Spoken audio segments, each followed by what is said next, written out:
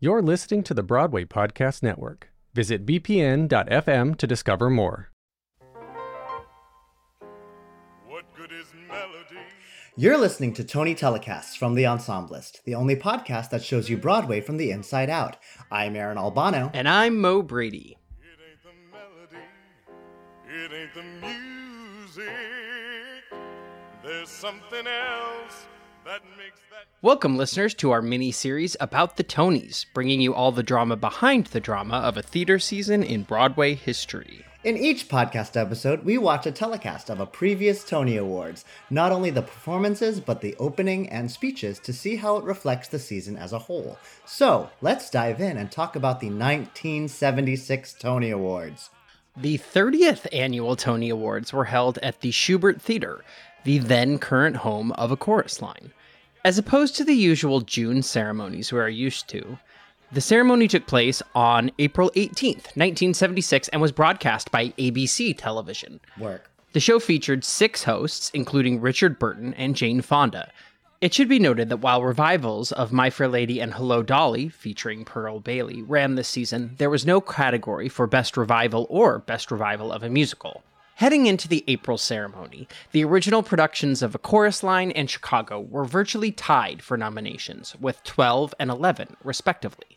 Also nominated for Best Musical were Stephen Sondheim's Pacific Overtures and a revue called Bubbling Brown Sugar. But the night went to A Chorus Line, winning 9 awards. The awards for Set and Costume Designer going to Pacific Overtures and Chicago going home empty-handed. In addition to there being no awards for revivals, many of the somewhat familiar category awards had slightly different titles, such as Best Performance by a Supporting Actor in a Musical Comedy, or Best Costume Designer, etc. But aside from the telecast itself, what was happening in 1976, Aaron? Well, Mo, one national event that encompassed the entirety of the 1975-1976 Broadway season was the United States Bicentennial Celebration. Spanning from April 1st, 1975 to July 4th, 1976, the U.S. held events across many platforms of national media, and even our own Tony Telecasts showed their national pride with mentions of cultural democracy and shout-outs of hometowns across the country. 1976 also marked the end of President Gerald Ford's first and only term, as he would lose to President Jimmy Carter in the coming election that November. The 1975-1976 Broadway season boasted a whopping 73 opening productions, but also boasted a musicians' strike in September of 1975. This strike was the result of, surprise, surprise, a dispute between producers and the musicians' union over salary increases and job security. Aren't they all? This strike lasted a little over 3 weeks, from September 18th through October 13th, in which every Broadway musical shut down during that time, and some openings were even delayed because of it. Funny how a lot of our Tony recaps are covering times when Broadway shut down. Our Tony recap ghost is at it again.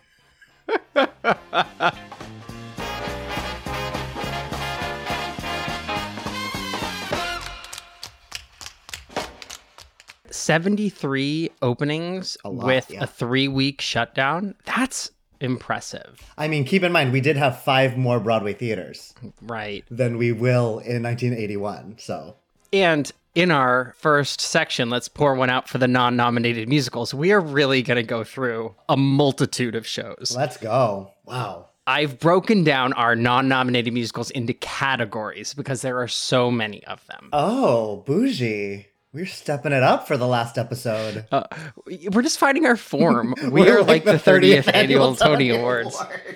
Man. Okay.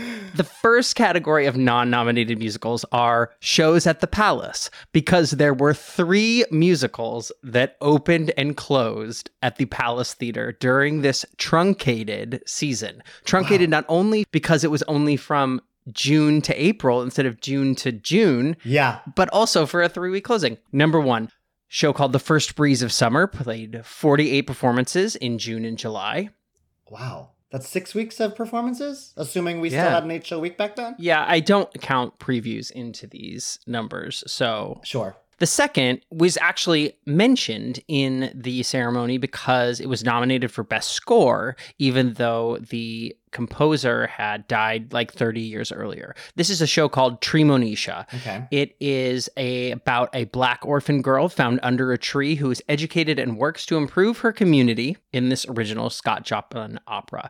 It had a rotating cast of 52 performers, and it played 64 performances at the Palace, November 4th through December 14th, after opening at the Uris Theatre on October 21st. So it opened at the Uris, now the Gershwin, played 2 weeks there, then over 2 days moved into the Palace and played 46 performances there. With a rotating cast of 52 performers? Yeah. I mean, it's opera. Like it feels like imagine the Met, you know, you put up a show and you take it down that night and you have multiple casts. So this was like a legit opera. This wasn't like Tommy's an opera or Rent is an opera. Like this was a legit opera, probably. It's a Scott Joplin opera. It's an American opera, but it is. But it's an opera.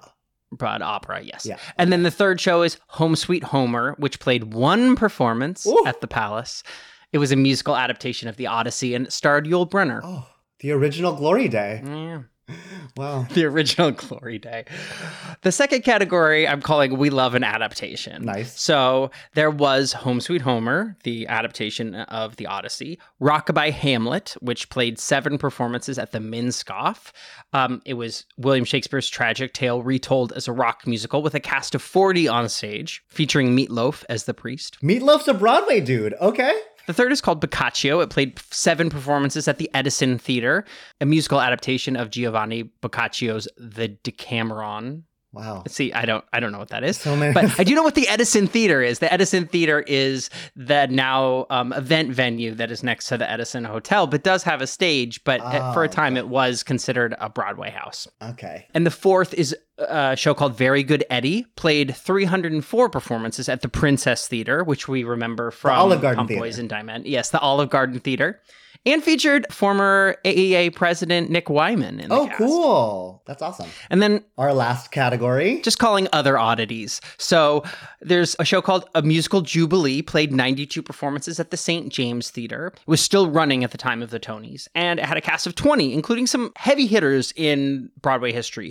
John Raitt, Larry Kurt, Tammy Grimes, all playing themselves. And it was like a musical history of America, with sections called American Frontier, American Military, Vaudeville, Jazz, and then ending with Early Broadway, which at that time, Early Broadway is like pre-Oklahoma. Yeah. Another show called Me and Bessie. This was a 3-hander about Bessie Smith that played 453 performances between the Ambassador and the Edison Theaters. That's respectable, 453. Yeah. Okay. 3 people. I mean, you're filling up the Ambassador. I mean, I guess that's true. Chicago can't do that all the time. So they moved as well from the Ambassador to the Edison? Yes, they opened at the Ambassador and they moved to the Edison. Okay. I guess after Boccaccio played at 7 performances there. There you go. And the last non-nominated performance is Robber Bridegroom. This played 14 performances at the Harkness Theatre, which was on Broadway at 62nd Street. It was produced by the Acting Company, which was a national repertory company.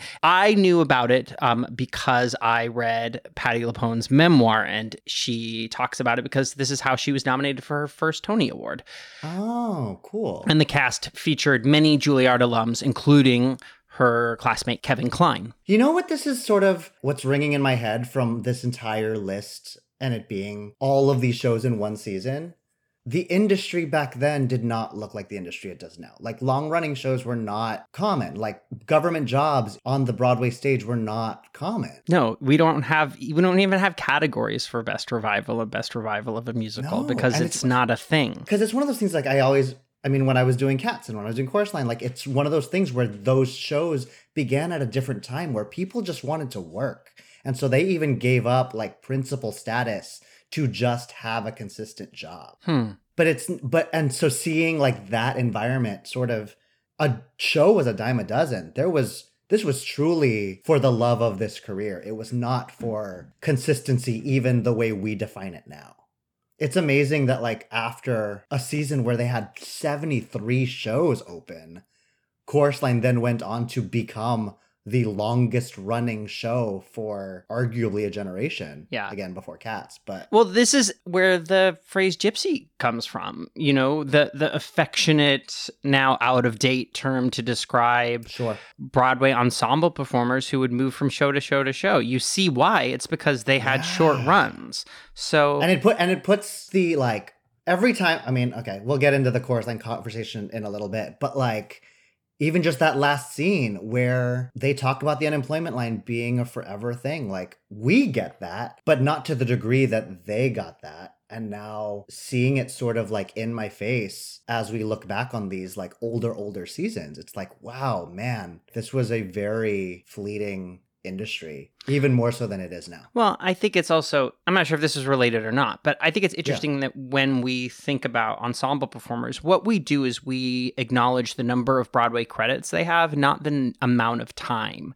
they were on Broadway. Yeah. Right? So like when I got to the city, I really felt like Charlie Sutton was like the king of the Broadway ensemble person 10 years ago. He did 4 different Broadway shows in 2011. That is a lot. That means you are in demand, right? Yes. But the other side of that is somebody like Alison Carr, who was in Mamma Mia for over a decade, right? This idea of the way you rise up against the odds is by booking and booking and booking and booking, not booking the one show that keeps you employed for a decade. And it's interesting how that stacking your resume is something that newcomers look forward to and strive for, even today.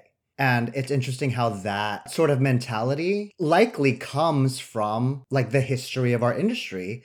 But we forget that that stacking wasn't like a privilege back then. That was a necessity because no shows would stay open. You got Boccaccio at 7 performances. You have Rockabye Hamlet at 7 performances. You got Me and Bessie going from multiple theaters. And when shows do that now, it's like a big deal. Apparently, it wasn't back then. It's a fascinating, because then getting into the mindset of the actor at the time, it's a different world. Like the conversation about like workshops and labs and royalties and stuff. It's a appropriate conversation to have, but acknowledging the fact that like this industry has shifted. Once upon a time, it was just about have as consistent work as possible. And then it became about like, I want to travel with the show in all of its iterations. And then it became like, I want to just have health weeks. I don't need to travel with the show because I need more weeks to be able to pay for my health. And now it's like, I want to be paid for my contribution, whether I go with the show or not. And tracking the reasons for those shifts is actually more evident than I expected. Again, step, kick, kick, leap, kick, touch. Again, step, kick, kick, leap, kick, touch. Again, step, kick, kick, leap, kick, touch. Again, step, kick, kick, leap, kick. Let's talk about the telecast. Okay. This ABC telecast. First half, this ABC telecast in April. This first half of talking about the telecast, I'd like to call it, let's show you how much people love theater. Oh, sure. It's interesting that you brought up that everybody talking about where they're from was because of the bicentennial. I didn't put that together. I mean, that's just what I thought it was. Do you think there's another reason? Well, there's this idea that we're mentioning people outside of the Tony's own community. In the opening, they mention the 424 Tony voters, the nominating committee, theater lovers who come to New York and then teach at colleges and universities to help with this 200-year-old experiment in democracy. Yeah. It does feel like it has this wider reach. And most of the presenters talk about their hometowns. Alan Arkin from Chicago, Marlo Thomas from Detroit. I think it was the word democracy that hit me with we're ringing in the bicentennial this year. We're centering our focus around this great American melting pot that we had. I mean, even when they introduced Diana Rigg and Richard Burton, they're like, also, we love the British, even though we had a fight with them 200 years ago. Ha ha ha. But like, it's all making much more sense now. Yeah. Well, but also like, it also makes sense the way you're seeing it, where it's like they're extending the theater community as a sort of a democratic institution to outside of New York. This is also the first year that the Regional Tony Award is presented to Arena Stage. So interesting that came out of the bicentennial. bicentennial. Yeah. Never put those two things together. The opening of the show, we'll play some music underneath with some like jazzy 1970s Broadway music while I read this to you, okay? Oh, can't wait. This is over aerial footage of Times Square at night.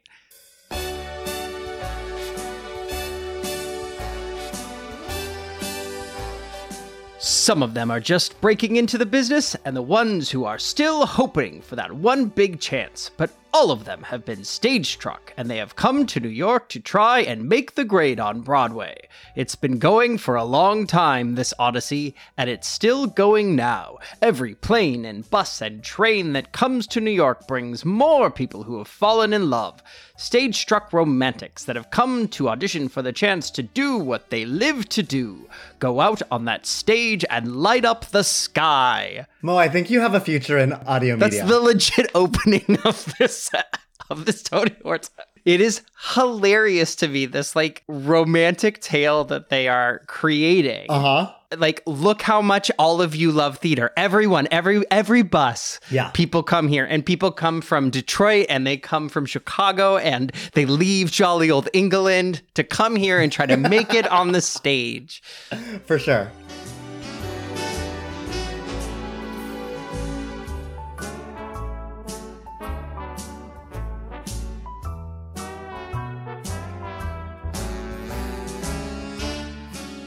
Just in case you were afraid that this Tony Awards would not have a medley, we do.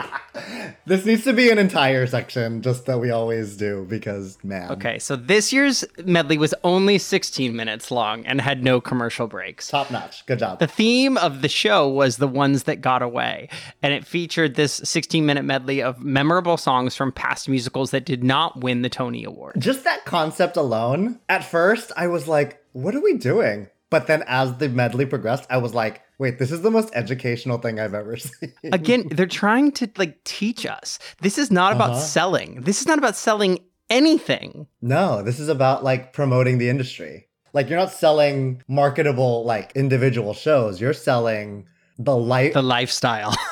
Yeah. It makes me really glad that we started with 2013, actually, where it was such a commercial, you know, so many numbers, and it felt like every moment of this telecast has a financial attachment to a bottom line. Sure. It's allowing us to enjoy these medleys as like oddities. They were selling the brand, for lack of a better word. Like, they were selling the entire theatrical American theater brand.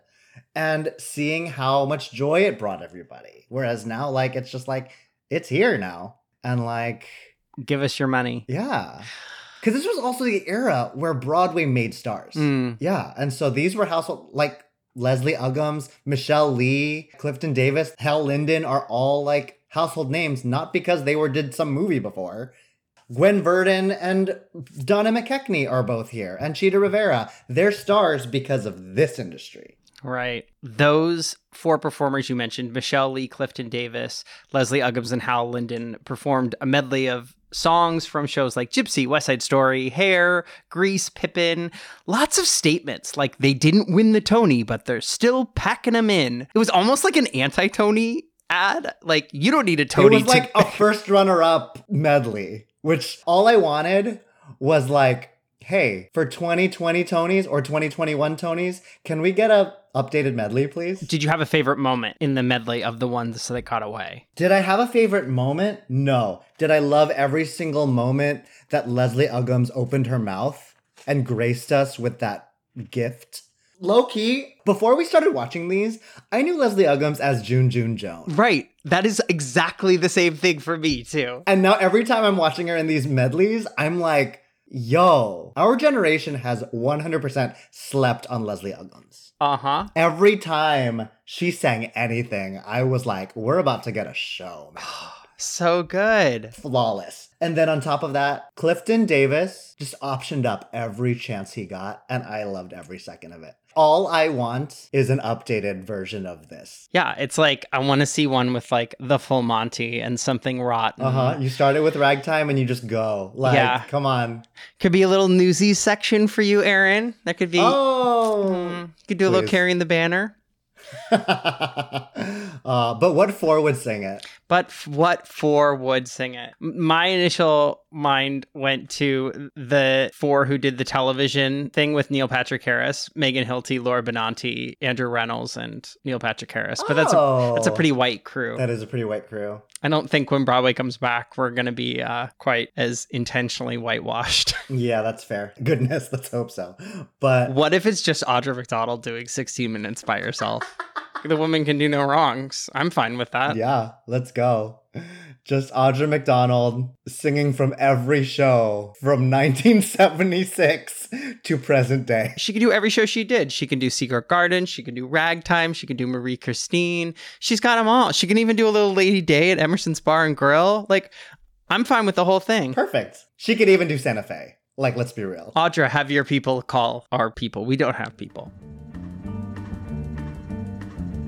Daddy always thought that he married beneath him. That's what he said, that's what he said. When he proposed, he informed my mother he was probably her very last chance. Okay, so I feel like the Telecast both had a We Love Theater about it, but then also, because it's so young, still had a we don't know how this goes yet. There are many, many references to 1967 being the first time the Tony Awards were presented on television. Which is wild because, well, it is the 30th annual Tony Awards. So there was just 20 years of doing it in Duffy Square? Like what? In a ballroom. I think it was a dinner originally. This telecast, not only did they talk about 1967 being the first Tony Awards on television, they show so much B-roll from previous award ceremonies. Whole joke segments about how previous winners walked to the stage or gave their acceptance speeches. Oh yeah, I wrote them all down. You want to know them all? Yes, please tell our listeners what the sequences were about. So all of them, and there were so many, it was sequences about reading people for their lack of excitement or moroseness walking up to the stage, for being comedians during their acceptance speeches, just cracking jokes, about crying. It got a little gender specific there where they only hit all the women, and that gave me the ickies. Well, men didn't cry before the 90s, so... Oh, fair, that's true. It's proven, it's science. Great. About excitement, about shading directors, and this was the one section where after the sequence ended, they were like, just kidding directors, yuck, yuck, yuck. And then the last section was about recipients kissing their significant others on their way up to accept their award. It was so strange because I remember that trope of let's go back and show you some people who won this award in the past. Let's show you a B-roll package before we show you this year's nominees. Mm-hmm. But they did it not for awards. Yeah, it wasn't even because it wasn't about this is who won this award before. It was about this is how actors are. There's an entire B-roll package about how radiant Angela Lansbury is through the years and what facial hair Robert Preston and or Hal Prince had each time they presented or won. Mm-hmm. Nothing. Great. Nothing. It's just about the heavy hitters of the day. Obviously, ABC is not interested in monetizing their television time.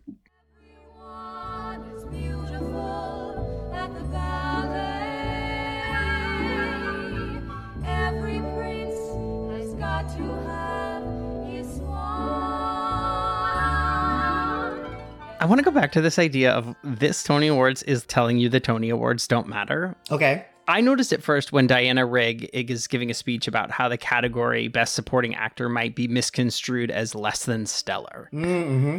It's interesting that they sort of call out that stigma. It's also interesting that they don't change the title. Shout outs to Ben Vereen and Bette Midler happen for their supporting Tony performances, and they're couched with the phrase if you look quickly, you'll catch that this Bette Midler was actually in Fiddler on the Roof. And I was like, she's singing Matchmaker from Fiddler on the Roof on the friggin' Tony Awards. No one missed her. Yeah. It's interesting because I feel like this Tony Awards is trying to show us that theater matters and Broadway matters, but somehow winning a Tony Award does not. Huh. It's an interesting narrative. Interesting. Well, because it's talk about calling something out and then not doing anything about it. Jumping ahead to our section about how these Tonys introduce the plays. I forget who the presenter was. I mean, I'm definitely... There's 6 hosts. And no bottom third. And no lower third. And no lower third. I didn't realize how much I relied on that lower third until we got to the generation before the lower third. But, so, this wonderful man, who I don't know his name, gives a whole speech about how people ask him all the time about why do the best musicals and why do the musicals get so much attention at the Tonys, but the plays don't. And they should get more attention and la la la la la la. And then he says, all right, well then let's go hear more about the plays. And then Trish Vanderveer reads us the title of the play, the author, and the producer. And that's all. Yeah, what else do you need to know about a play to buy a ticket other than... you got. And then just announces the winner. But I was like, you went out of your way to say how we don't give the plays enough accolades. And then proceeded to not give the plays any accolades. Speaking of lower thirds and what we can do on screen, don't worry, there are still technical difficulties in this telecast. And almost all the technical difficulties are because of this like weird like 1976 thing they do with the television screen. Just like Brady Bunch squares, just like Zoom before Zoom. They're Brady Bunch squares with like fuzzy edges on them where they would show the nominees kind of in the corners of the screen as their names are being read. Anne Rankin gets shown on camera instead of Patti LuPone, as LuPone's nomination is read. And you can see Anne canoodling with Bob Fosse being like, this is weird. Okay, a white woman is showed instead of Sammy Williams for his nomination. I was like, that's not Paul. Jerry Orbach is shown twice from two different cameras instead of Ian Richardson showing at all. I straight up was like, because I don't know what Ian Richard looks like. I was like, oh, he looks a lot like Jerry Orbach. And then they showed Jerry Orbach, and I was like, wait, that's the same dude. Man.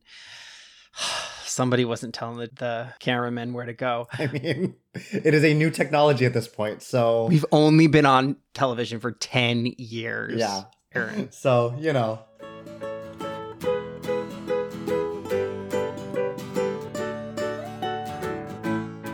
All right. This feels like a good place to take a pause. Join us again this Friday when we delve further into the 1976 Tony Telecast.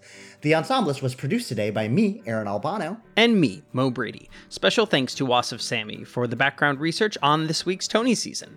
There are two great ways you can be helping the Ensemblist right now. One is by becoming a Patreon member at patreon.com/The Ensemblist. And another is by leaving us a rating and review on Apple Podcasts. Even better, do you have a favorite Tony's telecast that we haven't recapped yet and wish we would?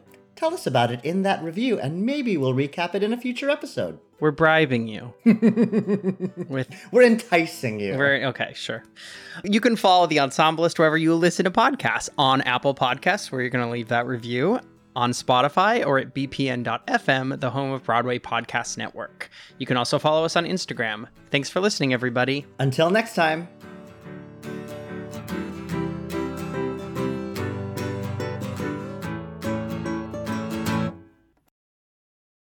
Hey, it's Leslie Odom Jr. here on the Broadway Podcast Network to tell you about the Rise Theater Directory, a program of Maestro Music. Rise is a national online resource designed to connect and empower backstage and administrative and creative theater professionals from underrepresented backgrounds. If you work or aspire to work in the theater community, this can help you find your next project. And if you hire theater professionals, search the Rise Theater Directory to find your next team. Create your profile now and get more information by visiting risetheatre.org. That's theater with an RERISETHEATRE.org, because only together we rise.